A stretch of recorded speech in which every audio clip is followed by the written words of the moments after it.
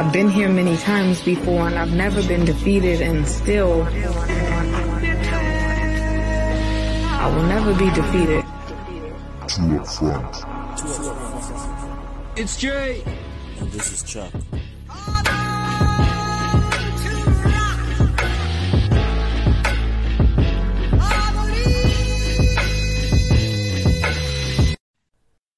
You're going to show up to play, and you're going to lollygag through this scrimmage, through this drill. I'm going to beat you. I'm going to let you know I beat you. I'm going to want you to reconsider your professional life choice. Welcome to Two Up Front. I am Jay, and I am with Chuck. Chuck, what's on the show today? First and foremost, as you heard in the clip, we need to send a shout out and a tribute to Kobe Bryant, the legend himself. And then after that, let's just address that properly. We'll address other sporting matters. So, Jay, what's your greatest memory of Kobe, or what is it you want to share about Kobe? So, late last night, on social media, and news trickles in that Kobe Bryant has passed away. And I see RIP Kobe Bryant, I'm thinking it's a hoax, because the internet tends to behave that way. But then more credible news sources report on it, and it hits me that, wow, Kobe Bryant, tragically, and his daughter, Gianna, have passed away due to a helicopter crash. And the whole sporting world, from Los Angeles, America, the world, I mean, you see it even from like football players. Everyone respected Kobe. You might not have quite liked Kobe. You might not have been your favorite player, but you had respect for Kobe and what he came to term as the Mamba mentality. And the Mamba mentality, basically, as he says in the clip, that it's intense focus and just a drive and a passion and being sold out to doing everything that you need to do to ensure that you're going to be successful at your chosen trade. So, just top of my head, that's what I think about the commitment to excellence, and speak about people who inspire other people. I've not quite come across a sporting legend who I've heard other sports stars refer to as someone who inspires them.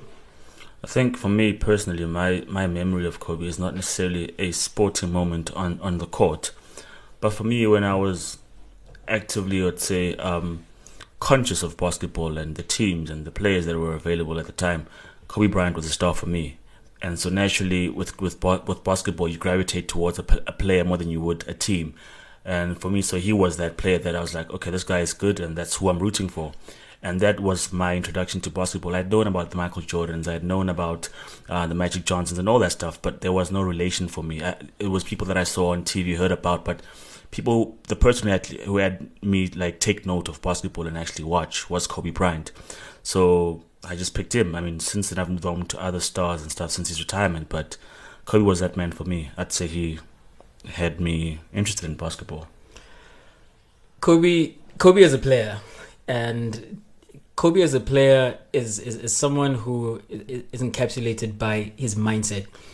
I mean, to be successful as a basketball player, a couple of things need to be in your favor. You need to be tall, which he was, and you need not only be tall but be athletic and have some talent, right? And the most talented guys, I would say, the NBA, for example, has about 400 and something players. It is fair to say that every single player in the world, every single person who plays basketball in the world and is good, plays in the NBA. So it is hard to be good in the NBA. And Kobe is someone who staked out a claim and trailblazed his own path, and the separation was his mindset. You hear a lot Kobe being described as a killer on the court, and he was crazy. I mean, a couple of stories that come to mind is, famous Chuck and Kobe, right? Yeah. Chuck and Kobe won 3 titles together, and had they stayed together in those mid-2000s, they probably would have won more. Kobe was actually quoted as saying just last year that they probably would have won 10. I don't know about 10, but if he Kobe says wanted that, 10. yeah, he believes it. And the reason that they stopped playing together with Shaq was because Kobe felt that Shaq was lazy. Shaquille O'Neal is, even by the standards of basketball players, is huge. And he was on the court someone who other teams, players, managers, coaches did not have an answer for. If you had Shaquille O'Neal as Kobe Bryant did, you had an ace up your sleeve and you were bound to win the championship, which they did 3 years in a row. But at some point, Kobe Bryant was irked by the fact that Shaquille O'Neal was not in the gym doing the things that he's supposed to be doing. He was not watching his weights. He was not watching what was going into his mouth. He was eating cheeseburgers before games. And this got to a head where he went to Lakers management and pretty much said, me or him. And the Lakers management went with Kobe because Kobe was younger. And the thing that then Kobe did there, which ultimately in that firestorm, which is impressive, was he wanted to prove that it wasn't Shaq who was just carrying him to those championships. He wanted to carve out a legacy where you knew that it was just as much him, and which he went then on to win 2 other championships without Shaq. And you look back on the career and you say, well, he bet on himself and he did the damn thing. The thing about Kobe is that he wanted to win so bad, and I think that's what you were talking about or referring to in terms of a Mamba mentality, that when he looked around, he wanted to see people with the same drive, the same ambition as him. I mean, he spoke, I watched a documentary about losing the finals to the Celtics, and he said he wanted to win so badly in Celtic that's the loss that hurt him the most. And what does he do the next available opportunity? He wins against the Celtics. So for me, that just shows that person had drive. I mean, Kobe's mentality of him wanting to... He says, when they asked him about the game where he shot 81, he's like, he was dreaming and thinking about scoring even 100 points, even 120, because he says his dreams and his goals must be pure.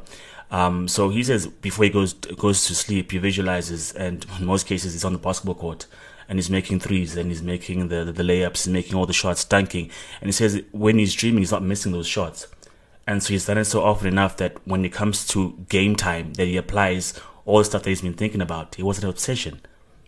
It really was. Kobe was that guy first in and last out. He was in the gym before the sun came out, and he was famous for only taking a week off during the off season, and then he was back at it just working. You know, the interesting bit about him scoring 81 was a week before, if not 2 weeks before, he scored 60 in 3 quarters, and they were blowing out the team that they were playing against. I believe it was the Mavericks, actually, because I think, if I'm not mistaken, he scored 60 by himself, and the Mavericks at the time had 58. So he outscored a whole team by himself in 3 quarters. And his coach at the time offered him the chance to go back in the 4th quarter to try and get 80. And his response was that it's not necessary because the game is already won. And he said that there'll be another opportunity to go for 80. Literally a week later, he drops 81 on the Toronto Raptors. And that's the mindset. Kobe Bryant came into the league with Michael Jordan as his carrot. And the thing about Michael Jordan is so far ahead, the greatest basketball player of all time, that it's crazy to think that you're going to come into the league playing the exact same position as this guy and you're going to surpass him. The reason he switched to 24 was one more than Jordan. That's part of the reason why he switched to 24. And he really truly believed in his heart of hearts that he was going to eclipse the career of the greatest of all time, because in his mind, if that's not why he's playing in the league, then there's no reason to.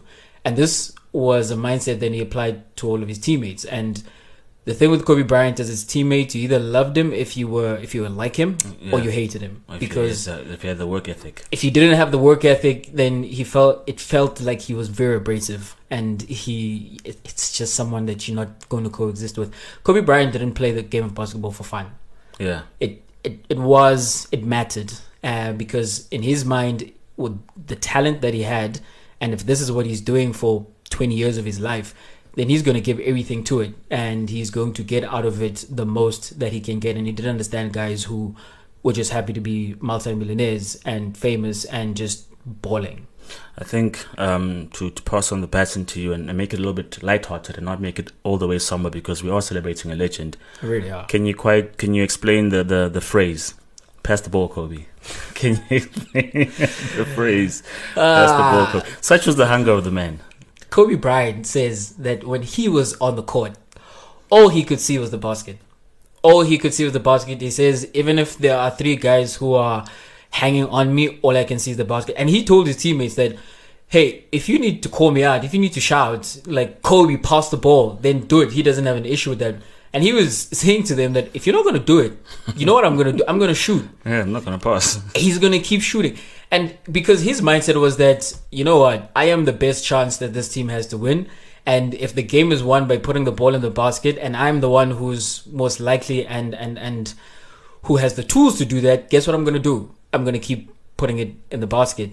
I mean, in his last game, and in the last 3 years of Kobe Bryant's career, he was not the same player as he had been before snapping his Achilles tendon. And in his last game, where it was obvious that his career had come to an end, he put up the ball 50 times. And he got 60. Yeah, it's 60. He got 60 in his last game. And he was having a conversation with Shaquille O'Neal at halftime, and Shaq told him, well, go for 50. And then when he went for 60, Shaq is famous for saying that the mother effer went for 60 when I told him to go for 50. And that's Kobe Bryant. I mean, even when he actually snapped his tendon in that game, he got up, shot 2 free throws, and walked off the court. So, man, I think not only were his exploits on the field memorable, but his quotes as well. I mean, he's such a well-spoken man, and he's so focused that I guess it's inevitable that he gets quotes. I mean, when people pass away, especially sporting legends or entertainers, we look at their body of work. Yeah. Kobe has a body of work and quotes. Like if you Google Kobe Bryant, you will see 10 great quotes, or 24 or 100 or whatever. So I like to share 2 of mine that I found on the net that I think, embodies the man. I remember I'm watching a YouTube clip of NBA greatest moments, I guess. I don't know when exactly this was, but there was a play where someone fainted to throw the ball at Kobe's face, and Kobe did not flinch one bit. And I think this particular quote here says a bit about the man. This is on overcoming fear. The last time I was intimidated was when I was 6 years old in karate class. I was an orange belt, and the instructor ordered me to fight a black belt who was a couple of years older and a lot bigger. I was scared ishless. I was terrified, and he kicked my ass, but I realized he didn't kick my ass as bad as I thought he was going to, and there was nothing really to be afraid of. That was around the time I realized the intimidation didn't really exist if you're in the right frame of mind. So that was the last time Kobe was afraid of anything. That's crazy. That's great, because I've seen the clip that you're talking about. I want to say every single person in the world would have flinched. Like, there's a ball, 2 centimeters from your face, and he just keeps staring this guy down. And post-match, he was asked, why didn't you flinch? He's like, I knew he was going to throw the ball, so why duck? I knew it. It's crazy. It's the Mamba mentality. It really is. I think I also have a couple of quotes. I'll read one now and one at the end. He says about the Mamba mentality is that the mindset isn't about seeking a result. It's more about the process of getting to that result. It's about the journey and the approach. It's a way of life. I do think that it's important in all endeavors to have that mentality. And it stands out to me when he says in all endeavors, because a couple of things happened which made me look at Kobe Bryant with eyes of wonder.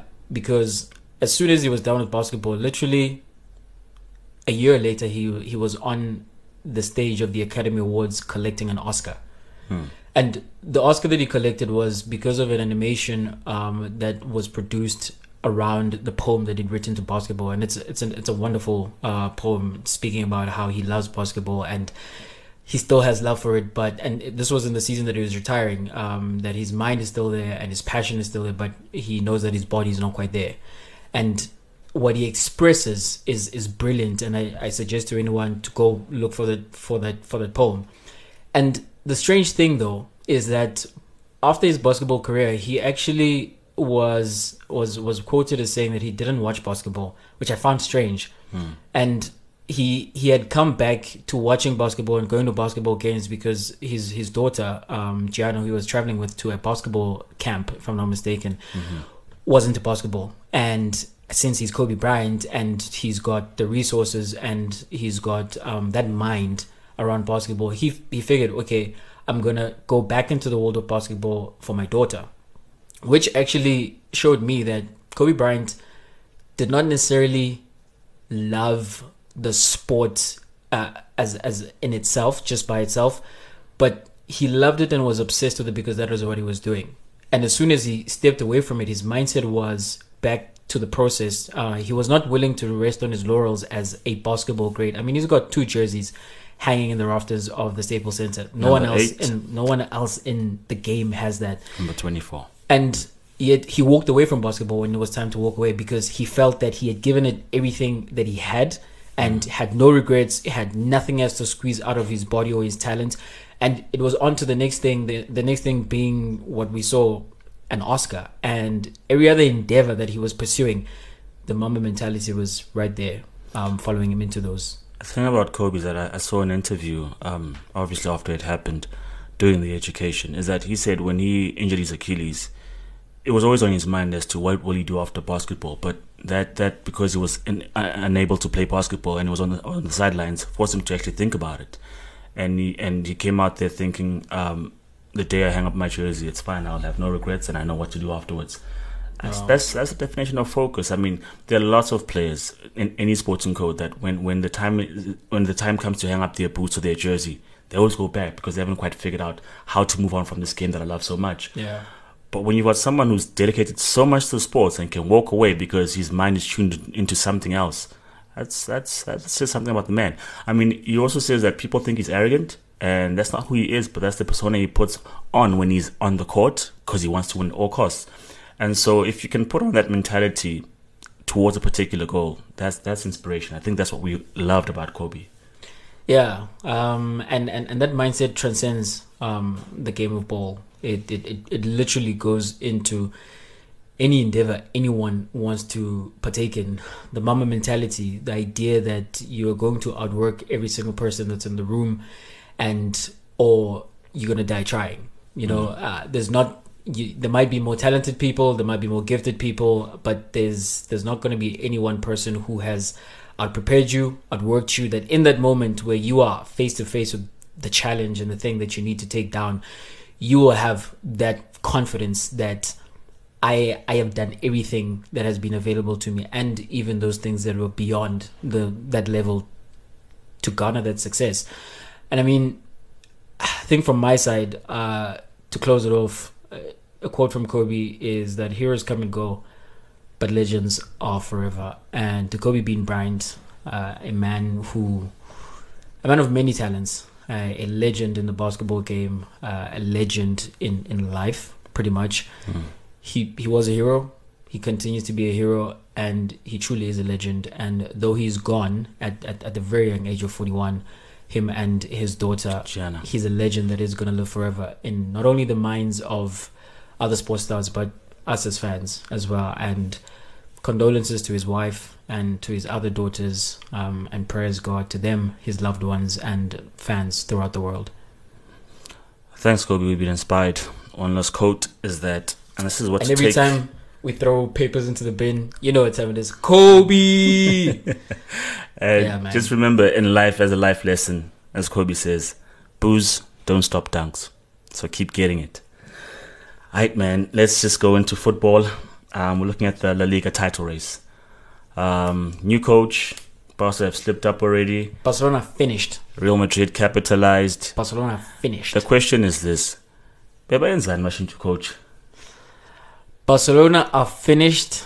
Like Valverde was doing well. He was not exceptional. He was not dominant, but he was doing well. They were top of the league, or at least they were tied when they weren't on top. And now they got a new coach. Some wise guy in the boardroom said, "Let's change manager."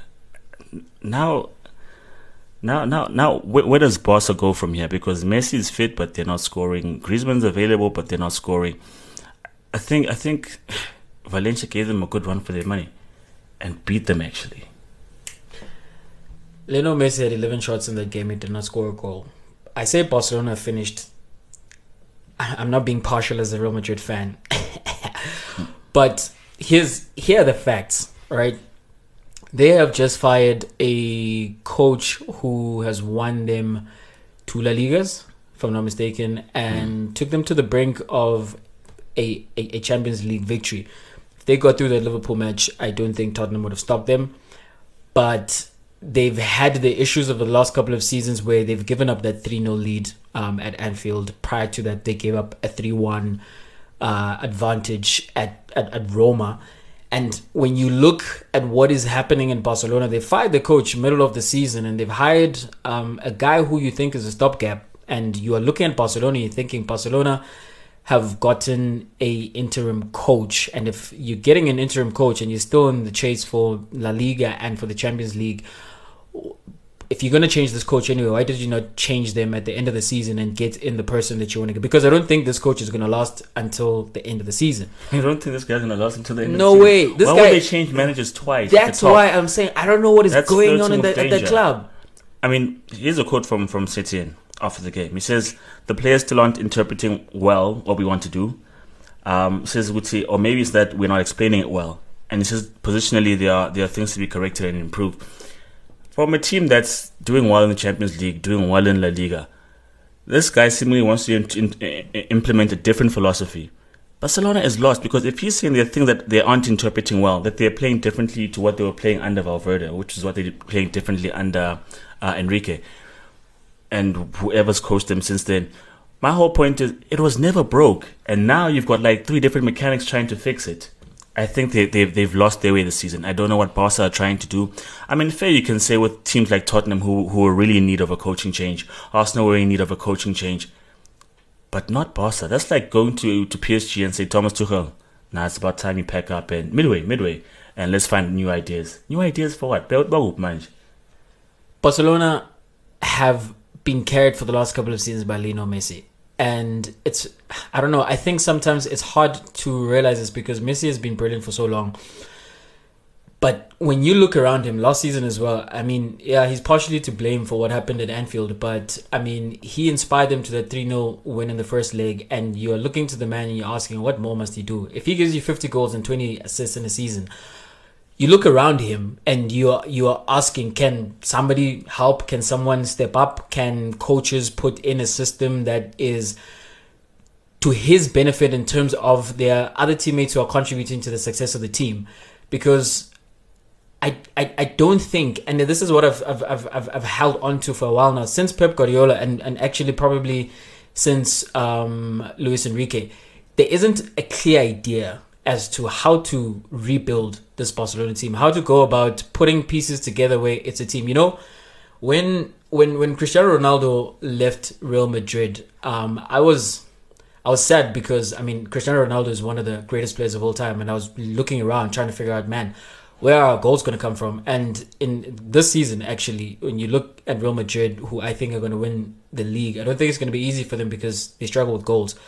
But what was going to happen when Ronaldo left is that the team was going to be forced to not look at the one person, but to look across the board and try to figure out how do we build this team, because we don't have that supernova in the middle of the park where everything needs to go through them. And Barcelona they had a crisis because, one, Leo Messi is not going to leave, and two, because Xavi and Iniesta and Busquets and Puyol and Valdez and Piqué and that group of players was together for such a long time and they were successful, there was no need to tinker. Now, with this coach, for example, they went and they played against the team from Ibiza, the party island. They had like 85% or close to 85% ball possession, and they almost lost that game. They had 74% possession against Valencia, and they lost the game. They are just passing it around with no clear idea. And I mean, with Valverde, I can say, yeah, sure, in terms of results, there was no need to fire him. But when you watch Barcelona, they weren't playing beautiful football. It was very pragmatic. And is it down to Valverde and just Valverde, you think? Because it seems to me that they're in a very impatient club, because they signed Coutinho. Coutinho wasn't cutting it. But when you look at Coutinho's stats, actually, Coutinho was contributing to Barca. When you look at Valverde, he was fired for not really doing much. Is it not that there's an identity crisis overall in terms of they don't actually know what they're doing? You see with the signings that they make, you see with the managers that they appoint. Like Setien, he comes out of nowhere. When people like Pochettino are available, out of nowhere, mid-season, you want to put Setien in. He's quoted as saying, last week I was in watching over my flock, and this week I'm in Barcelona.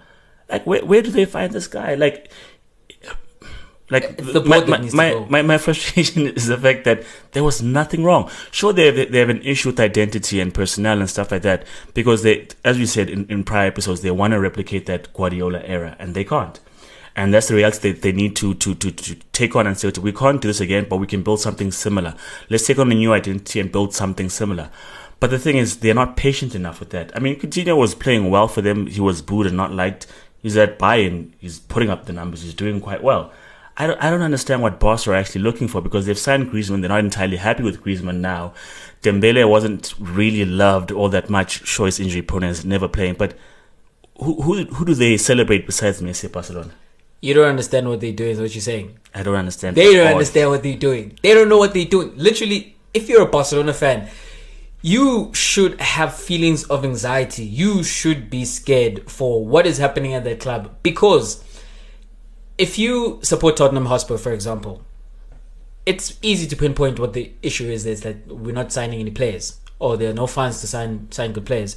If you're a Manchester United fan, the funds are there. The frustration is you're not getting those players in, and in terms of then getting players in, not quite the people that you're looking for. Same thing as an Arsenal fan. When Pepe was brought in, it's like, well, we're still looking for central defenders. Why are we not spending that money where it's supposed to go, right?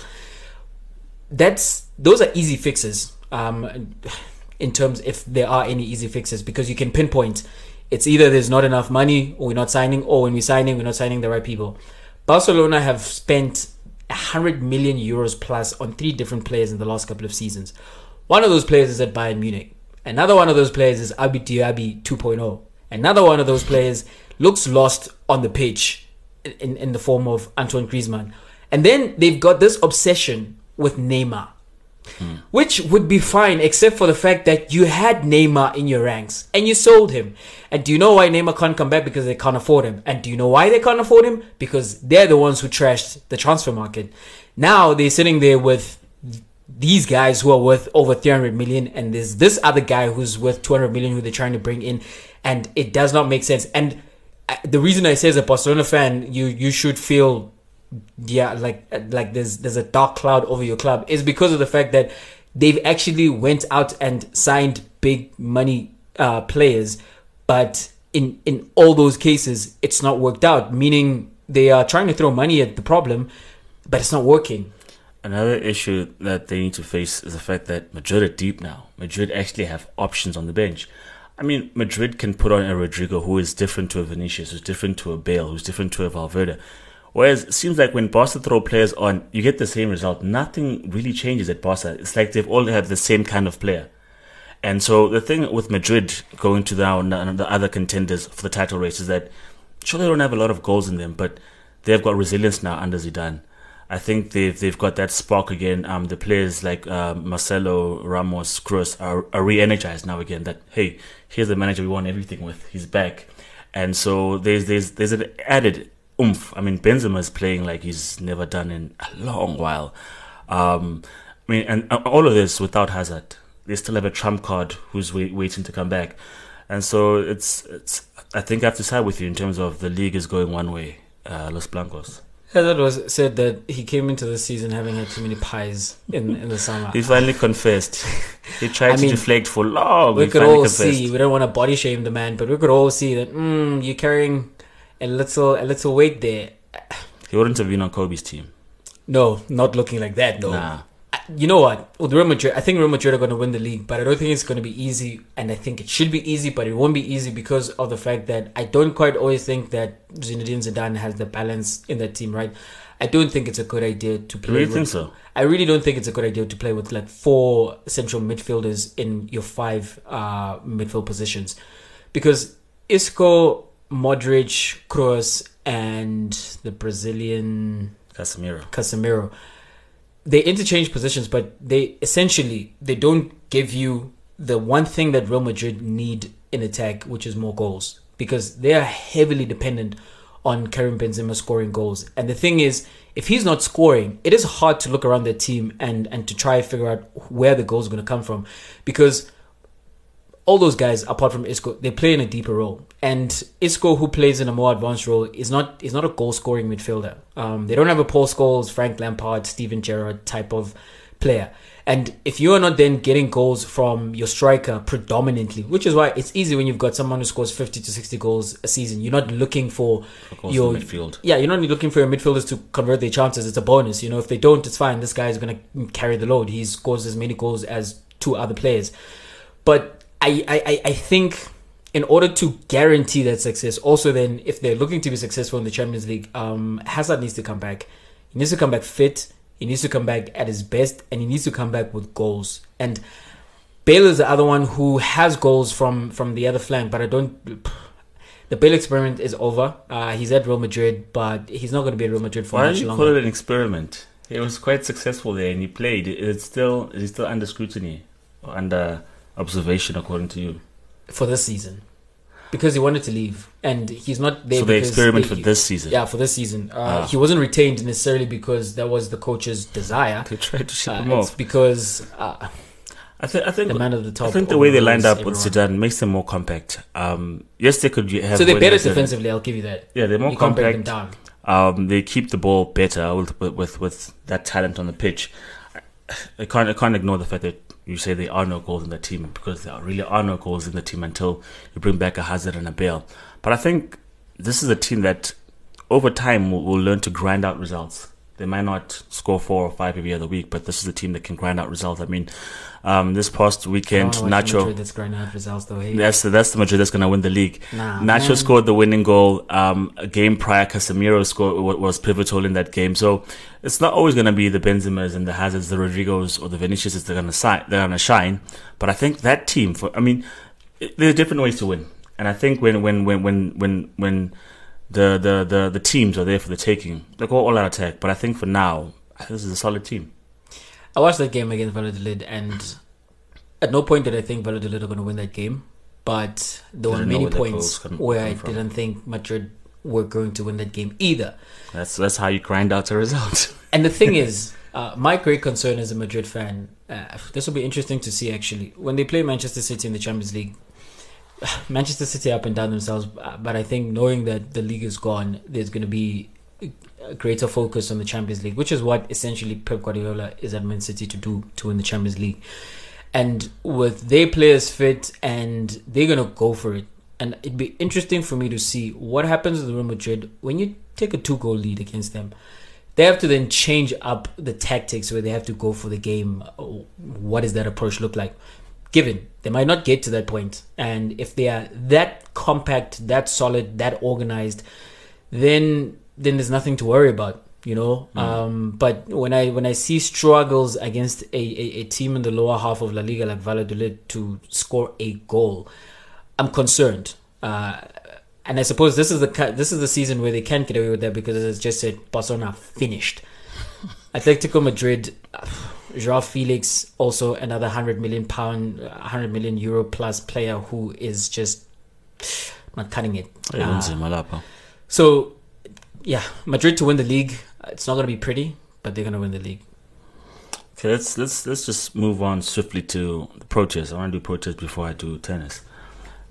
Man, I personally, if it was up to me, I would not even say a word about Proteas. The way it's so demoralizing to watch the Proteas. It's demoralizing to watch the Proteas, whether they're batting, whether they're fielding. Everything is just not coming together. I mean, England yesterday, when they were just throwing the bat at everything, or even on Friday, they got to 260, whatever they got. We struggled to get to 200 when we are concentrating and giving our best. When we look at our bowling, we get smashed by Wood and Broad, and you're thinking to yourself, what more could go wrong? The Proteas are depressing right now. For me, I think, and I know there are people who will dispute this. Proteas, Bafana Bafana, right now, same WhatsApp group. We've been laughing at Bafana Bafana for a long time. Our innings defeat 3 in a row against India. We're on course for another one, Namanj. Same WhatsApp group. Proteas fans, you belong in the same group as the Barcelona fans. I should be worried. You should be worried. Here's the thing, though. I got to thinking about this, right? Yeah. So in this series, we've had a couple of debutants, not a couple, a few, 4 debutants actually. Van der Dussen, Proteas, Hendricks, and Patterson, right? No, and Malan as well. And Hamza. And Malan. Hamza had already played a test or two early last year. Okay. But he's also new on the scene. So if we put Hamza in that group, that's a group of 6 players. And do you know that Hamza, who is 24, is the outlier amongst this group? The other 5 guys, the youngest of them is Hendricks. And he's only the youngest because he's not quite turned 30 because his birthday is in June. So the Proteas are going into this England series with new guys on the scene who are 30. And the thing, though, that has happened, and I got to thinking about this, that from the time that Sean Pollock and Jacques Kallis made their debuts for the Proteas in 1995, we entered into a golden era of Proteas players. Because you fast forward 9 years after that, 2004, here comes A.B. de Villiers and Steyn into the Proteas team, and they are all-time greats. So you have this team that has been settled for 20 plus years, right? And you have all-time greats in those positions. And there's a generation, therefore, of players, which are these guys who are turning 30 now, of players who did not get into the test team, and they were not even looked at to come into the test team because we were settled. That's what tends to happen when you've got a generation of great players. So there's a generation that slips away, and what has to happen is you need to give it another generation before you can get back to those heights. This is the same thing that happened with the West Indies, 70s and 80s. They've never recovered from it, so that's concerning. It's a similar thing that happened with Australia for a couple of years after the group of Warne, McGrath, Hayden, they all went away.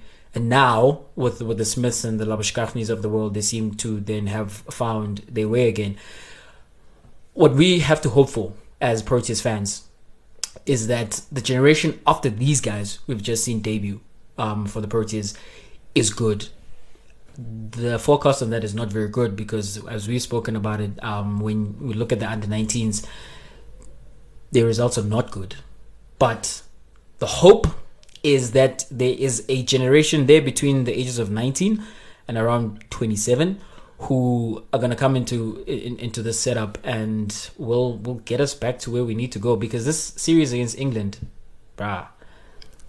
Like, as much as you talk about the Australian dynasties and stuff, Michael Clarke didn't have as good a time as old greats in terms of his captaincy in that era, but they were always up for a fight. They'd win an Ashes series or two. They'd come and give South Africa a good go playing away. Sure, we had their number playing on Australian shores, but I mean, right now I think we're bereft of ideas. Like we are down and beaten, and England are doing as they like. They really are. Whichever way and however. And so my whole thing is this, because I said this last episode, which all the players who signed callback deals, best cost. And I've got a couple of names I want to put up, and if not to say that they would have been playing right now for the team, as people that you would have put in a couple of years ago to help groom other players, or to be a stopgap. Because the thing is, we were calling, I specifically was calling for Hashim Amla to retire because there was nothing he was offering towards the end of his career. But little did I know, as soon as he would retire, no one else would be able to take up the mantle. Yeah, it's gone even worse. So, I mean, I can't say Hashim must come back because he was averaging like 21 runs in like 8 innings or whatever, which was... No, he had collectively, he's not averaging, collectively like 21 runs over 8 innings, which was bad. But the thing is, if we're looking for A.B. de Villiers to come back, specifically for the T20 World Cup and stuff, why can't you look for the callback deal players to come back and join our team for all the other formats? The reason we can't is because they are tied into contracts. Let's break those contracts. Like, it's an emergency. We need you. I mean, man, if Graham Smith can work wonders and get some of those players out of those contracts, then that'll be great. It's not likely to happen though. If we could get some of those players who are tied up in county cricket over in England, who would you get back? Before I even say who I got back, you know what I'm thinking now? It's just horrible. You know, we were good the test series. When we get the test mates would be number 1 in the world. At some point, we're number 1 on all formats. But when you look at the Proteas in tournaments, I think as soon as you put points into play or a trophy, because now the test championship, I don't know, we look bad. As soon as there's something on the line, other than a general recognition for good work, is choking. As soon as we got numbers on our backs and it's like, okay, now there are points for test series and there's something to be got at some point. To be fair, we're not choking here. We're just not good. We're not good enough to even choke. Yeah, I guess so. Fair point. So here's someone I want to put up, and I think this is due to the fact that we were a good team in that period and we didn't think about how to rebuild once those particular good names and those legends left the scene. Kyle Abbott. Kyle Abbott was with us. Which World Cup am I referring to now? 2015? 2015 World Cup. He got a chance to play. It was amazing. And as soon as Vern was fit again, he got dropped. Now, sure enough, he was smashed by New Zealand. Kyle Abbott, when he made a debut for South Africa, took 7 wickets on debut. That for me already is a sign note there's something there. But so did Martin de Lange, so did a whole bunch of other cricketers. But the thing is, in 2019, as of 2019, which is like a couple of months back, he took match figures of 17 for 86. A boy's got 17 wickets in him. If we could spread out those 17 wickets over the 3 games we played thus far, man, we're in with a shout. Just 5 wickets there, 5 wickets there, and maybe 7 there. We're in with a shout because we can't get wickets for Jack. Abbott is a good choice because those match figures are top 10 best of all time, first class, and the best in 60 years in England actually. I mean, just to give you a picture of how good Kyle Abbott is, our premier bowler is Kagiso Rabada with an average of just above 22. Yeah. Kyle Abbott in first class cricket averages just above 22 as well. I'm just saying. His best bowling figures for South Africa is 7 for 29. I'm just saying. Smith, come on, bruh. Yeah, for my time. This is embarrassing. I want to put up another name. Riley Rousseau. Riley Rousseau got his chance, played a bit, and then he was told that he's not really going to get a look in after his failings, and he went on and signed a callback deal. Kyle Abbott played 38 ODIs for us. He's a left-handed batsman, which gives us more variation because we want to have. Rousseau, you mean? Not Kyle Abbott, yeah. Oh yeah, Riley Rousseau. Sorry if I didn't mention who I was talking about. Riley Rousseau. And the thing about Riley Rousseau is that he's got runs and he's a solid guy. He's someone that you would have included in the team for a long while up until the right people come. Because I think now, as you said, with the Malans and the Hamzas, they don't have time to be blooded in. They now are in a pressure situation and they have to shine. Someone like Malcolm could have shone, but I mean he's not available now. I think the patience that we've had with Malcolm, we could have given to Riley Rousseau. We weren't as patient, and I don't know what's going on because we choose characters that we're patient with, and like about Temba puts a foot wrong, Temba's out the team. I mean, right now, if Temba fails the bat in the second innings, most likely won't see him playing against the West Indies. So for me, I think it should have been given another chance. My 2 choices of guys that I would have brought back from England from those callback deals. Dwayne Olivier, who has a test match record of 10 tests played, 48 test match wickets, and an average of just above 19. I mean, when he was playing for the Proteas, he in 10 test matches, he already has a 10-fer in a match, and he's got a series where he took 24 wickets in just 3 matches. So that's the one guy I'd bring back, and that was in an era where we still had decent batting and we went down just to I hope our bowling takes the wickets so we don't have to score a lot of runs, and he still performed in that when we were equally balanced. The other guy I'd bring back is Simon Harmer. Simon Harmer is a off spinner. He's an off spinner who's got 600 first class wickets. That's a lot. I mean, he's been the best spinner in county cricket for a while now. Yeah. And he also has 200s in his first class career, averaging almost 25 with the bat. So you've got a spinner who's able to take wickets, and you have him being decent with the bat in the lower order. And you know what the thing is though, with our suggestions, it's all from the bowling end. And our great issue, and I think this is what except for Rousseau. I got Rousseau, and I got Stiaan van Zyl. Stiaan van Zyl played quite a bit for the Proteas, but the thing with van Zyl is that he averaged 26. That's because he was put in as an opening batsman, And I know how our team was stacked. That it was not easy to put him in 3 or 4 because you had Callis there for a while when he was there, and you had Duplessis in there as well. You had AB de Villiers as well. So it was kind of hard to fit him in any other place except for opening batsman. But in first class cricket, the average is over 44. So if you put him in a preferred position, or maybe a 4th or a 5th, they'll get runs. So for me, someone that we should have stuck with as well. I think we're too quick to pull the trigger on Stian van Zyl. And now we are here where we are. On that basis, what we need to do, and I say we need to do this also because of the fact that we don't actually have a choice. We need to happen rather. Hamza needs to come on. Hamza is 24, right? And before he went on this Test cricket journey where he's failed with the bat up to this point, if you're being honest, he had a first class average of 50. That is an indication that he can play. And this is not an average of 50 that is accumulated over like 5 or 10 games. He's done this over 50 first class games, which means there is a body of work there that if you were to scrutinize his game, you'll find that that's a good player, and that's a player who should be, if not quite excellent, good in the Test match arena. And perhaps for whatever reason, coming into the situation of the Proteas, and we must give consideration to the fact that with what has happened with the CSA, that might have trickled down to the entire situation that then is seen on the field. I mean, they're professional players and they're supposed to be able to block out what is happening off the field, but there's just a black cat that is running through South African cricket right now. And what we have done is we've placed a Boucher, a Cullis, a Graham Smith in positions of influence, and the hope is that Proteas culture, not only that though, but the leadership qualities that they showed as players, and which they've actually proven in the other endeavors since they've left the playing arena, is gonna shine through and is going to be seen in our team. And I'm hoping that Hamza comes on. We need for Makram as well to be solid up front. We need him to come back, and we need him give us a Gary Kirsten type of career. If I'm honest, like when we're in danger and we call on people like Bjorn Hendricks. Hendricks got 5 wickets, right?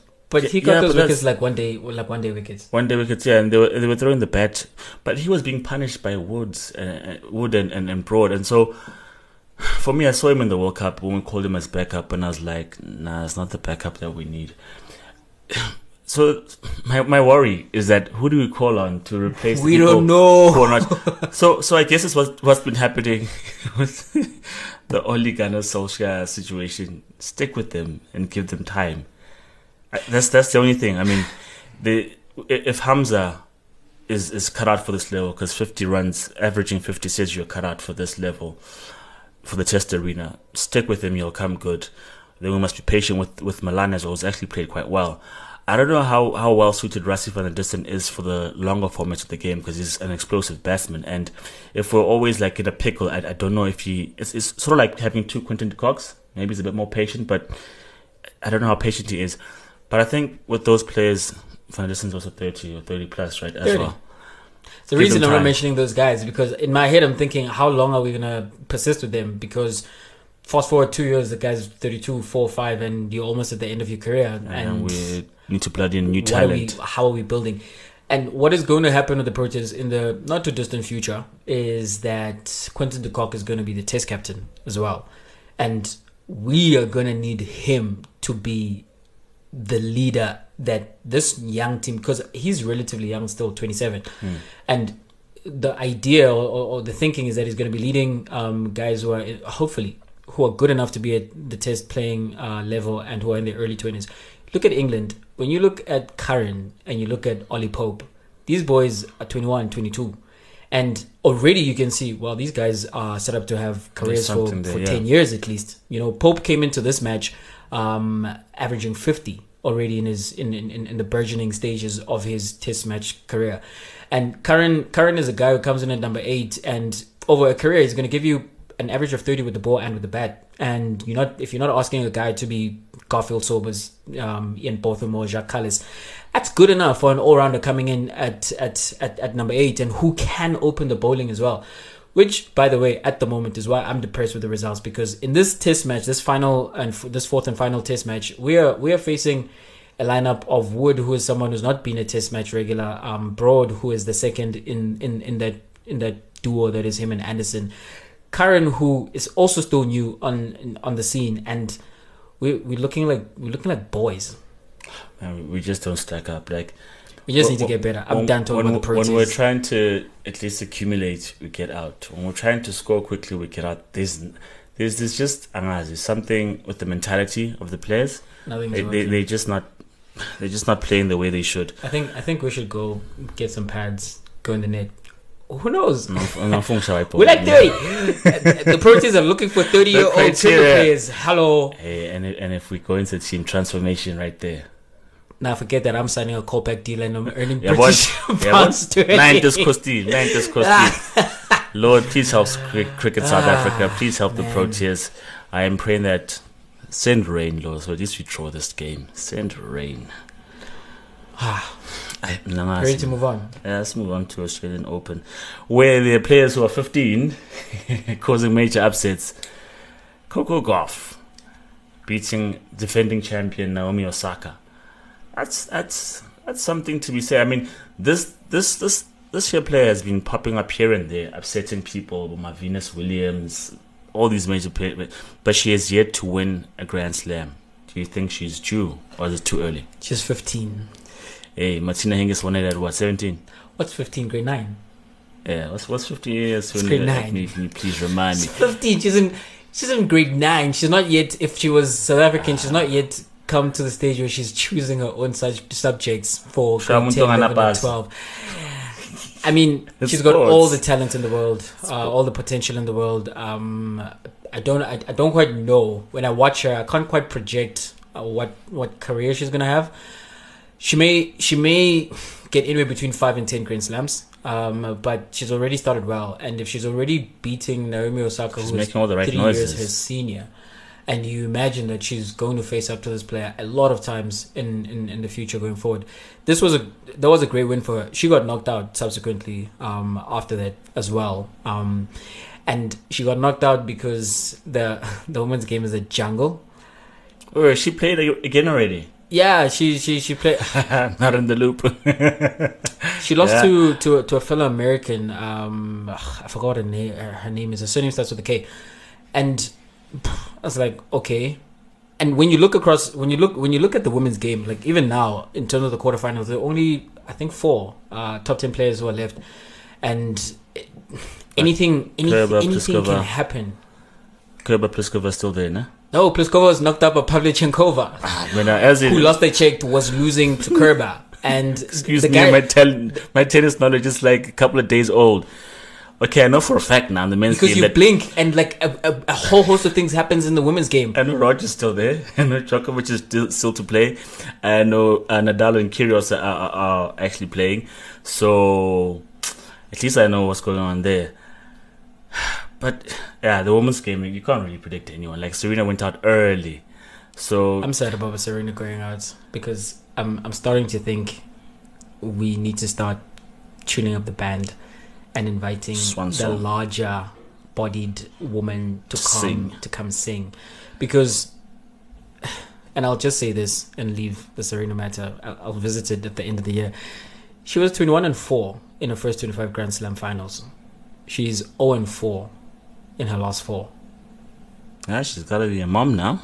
No more tennis. I'm just saying. Unless she pulls Kim Clijsters. Comes back for one more and then goes back to the thing is, Clijsters left the game to become a mom in her 20s. Serena Williams is 38. If I'm not mistaken, she's turning 39 this year. And at some point, eventually, Father Time catches up to every single person. Except Zlatan.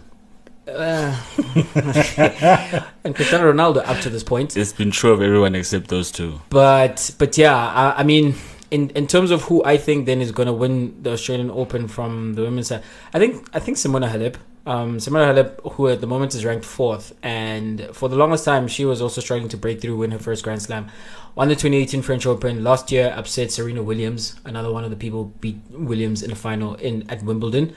And she comes into this one. I watched Ashley Barty, the world number 1 from Australia, for the first time yesterday, and I was quite impressed with the game simply because, in terms of the women's game, she has variety in her game. She plays with slices and drop shots, and I quite like watching her. I don't think she has quite the power to do it in the end when it counts, because when you come to that Grand Slam final, you're gonna meet someone on the other side of the net who's just gonna be blasting the ball back at you. And I don't know if she also can handle the pressure of being the first Australian woman to win an Australian Open title in some 40 years. So my money is on Simona Halep, although my favorite player that is left in the draw, I'd have to see if she actually won against Pavlyuchenkova, is Kerber. And the Steffi Graf, like, is she gone? Gone. Did you just see the result now? Gone, yeah. I'm Googling, gone. Forget what I just said then. The women's game. I don't want to talk about it anymore. You can go, Chuck. You can go. So first, Serena, now Kerber. I'll go for Kabin Muguruza to win. Yeah, she's actually beaten 2 top 10 players, the number 5 player as well. So yeah, that's where my money is. That's where I'm putting all my pot of gold. So before we close off, we trying to gamble. Wait. In terms of the men, who do you think is winning on the men's side? My heart says Federer, because my heart is Who do you always. think? My heart is Thinking happens in the brain. I think with who my do you heart. think is winning? I think with my heart. Yeah, if I'm thinking my heart as well. It's Novak. Nadal's looking good, but Novak. Yeah. Our mind says Novak all day. My mind says Novak as well, but come on, my Roger, mind 38. saying Novak, 38. but my heart is saying Federer. Yeah, I know I can't sing, Yeah, but we've reached the level where Chuck is singing on the podcast. this is for you, Roger. You better win. Yeah. I was vulnerable on the mic for you. So let's get to gambling, selling a mile, boy. Or if these are good picks, or selling a mile, we're getting wins. You wanna go? Yeah. My bet slip for the weekend is I've got Lazio, who are playing against Spal. Spal are like in the relegation zone. Take Lazio in over 2.5 goals. Leicester versus Chelsea, both teams to score. Manchester United versus Wolves. I think Wolves are going to score at Old Trafford, and I think Man United coming off 6 goals against the all-conquering Tranmere are also going to score in that match. So both teams to score in that match. And then Dortmund and their newly signed shiny toy to win against Union Berlin. And then you've got the Lakers beating the Trailblazers, because the Lakers are better than the Trailblazers, but because also I think playing at the Staples Center this weekend, they're going to do it for Kobe. The shiny toy is Erling Haaland, 5 goals in 55 odd minutes. Beat that. Okay, I got and Manchester United didn't sign him, and he was available. To know the price is right. Oli must just go. Must put odds on that. Anyway, I got a mix of midweek and weekend fixtures. The weekend, let's go for soccer. Pirates versus Chipa. You know Pirates got goals in them these days. Shy goals, so over 2.5 goals in that match. Tottenham versus Man City. That's easy money, City to win. Midweek, West Ham versus Liverpool. Easy money, Liverpool to win. And then we got the 76ers against the Golden State Warriors. I said not Golden State, sorry, 76ers, because Golden State have been looking like their house burnt down and they're having a pity party. Tennis, Australian Open, Novak to win it. That's my pick. Wait, you've got Liverpool winning away at West Ham? Yeah. You, who had Liverpool losing against Wolves. So wait, I was a Roberto Firmino away. Yeah. You did not get that right. They didn't get everything right. Just before we close this off, my question is, when are they losing that game? When are they losing? That first game. When are they gonna play? They're playing at City. Actually, that game against City at the Etihad, if that will be the game they have to equal the Invincibles 49 games unbeaten. If they come into that game unbeaten. Let me make this prediction. By the time they meet City, they'll should they lose to City, that'll be their second loss. By the time they get to City, they would have lost. Chuck is so disrespectful. They would have lost already. Okay, from Jay. Once again, shout out, rest in peace to the Mamba, Kobe Bryant, and his daughter Gianna, and the other family that was involved in that crash. Actually, it's not just about Kobe. Yeah, thoughts go out to his wife, who's now his widow, and I can't imagine losing your spouse and a child all at the same time. And it's devastating. So from Jay, I am out. And from Chuck, it's 2 Up Front, episode done.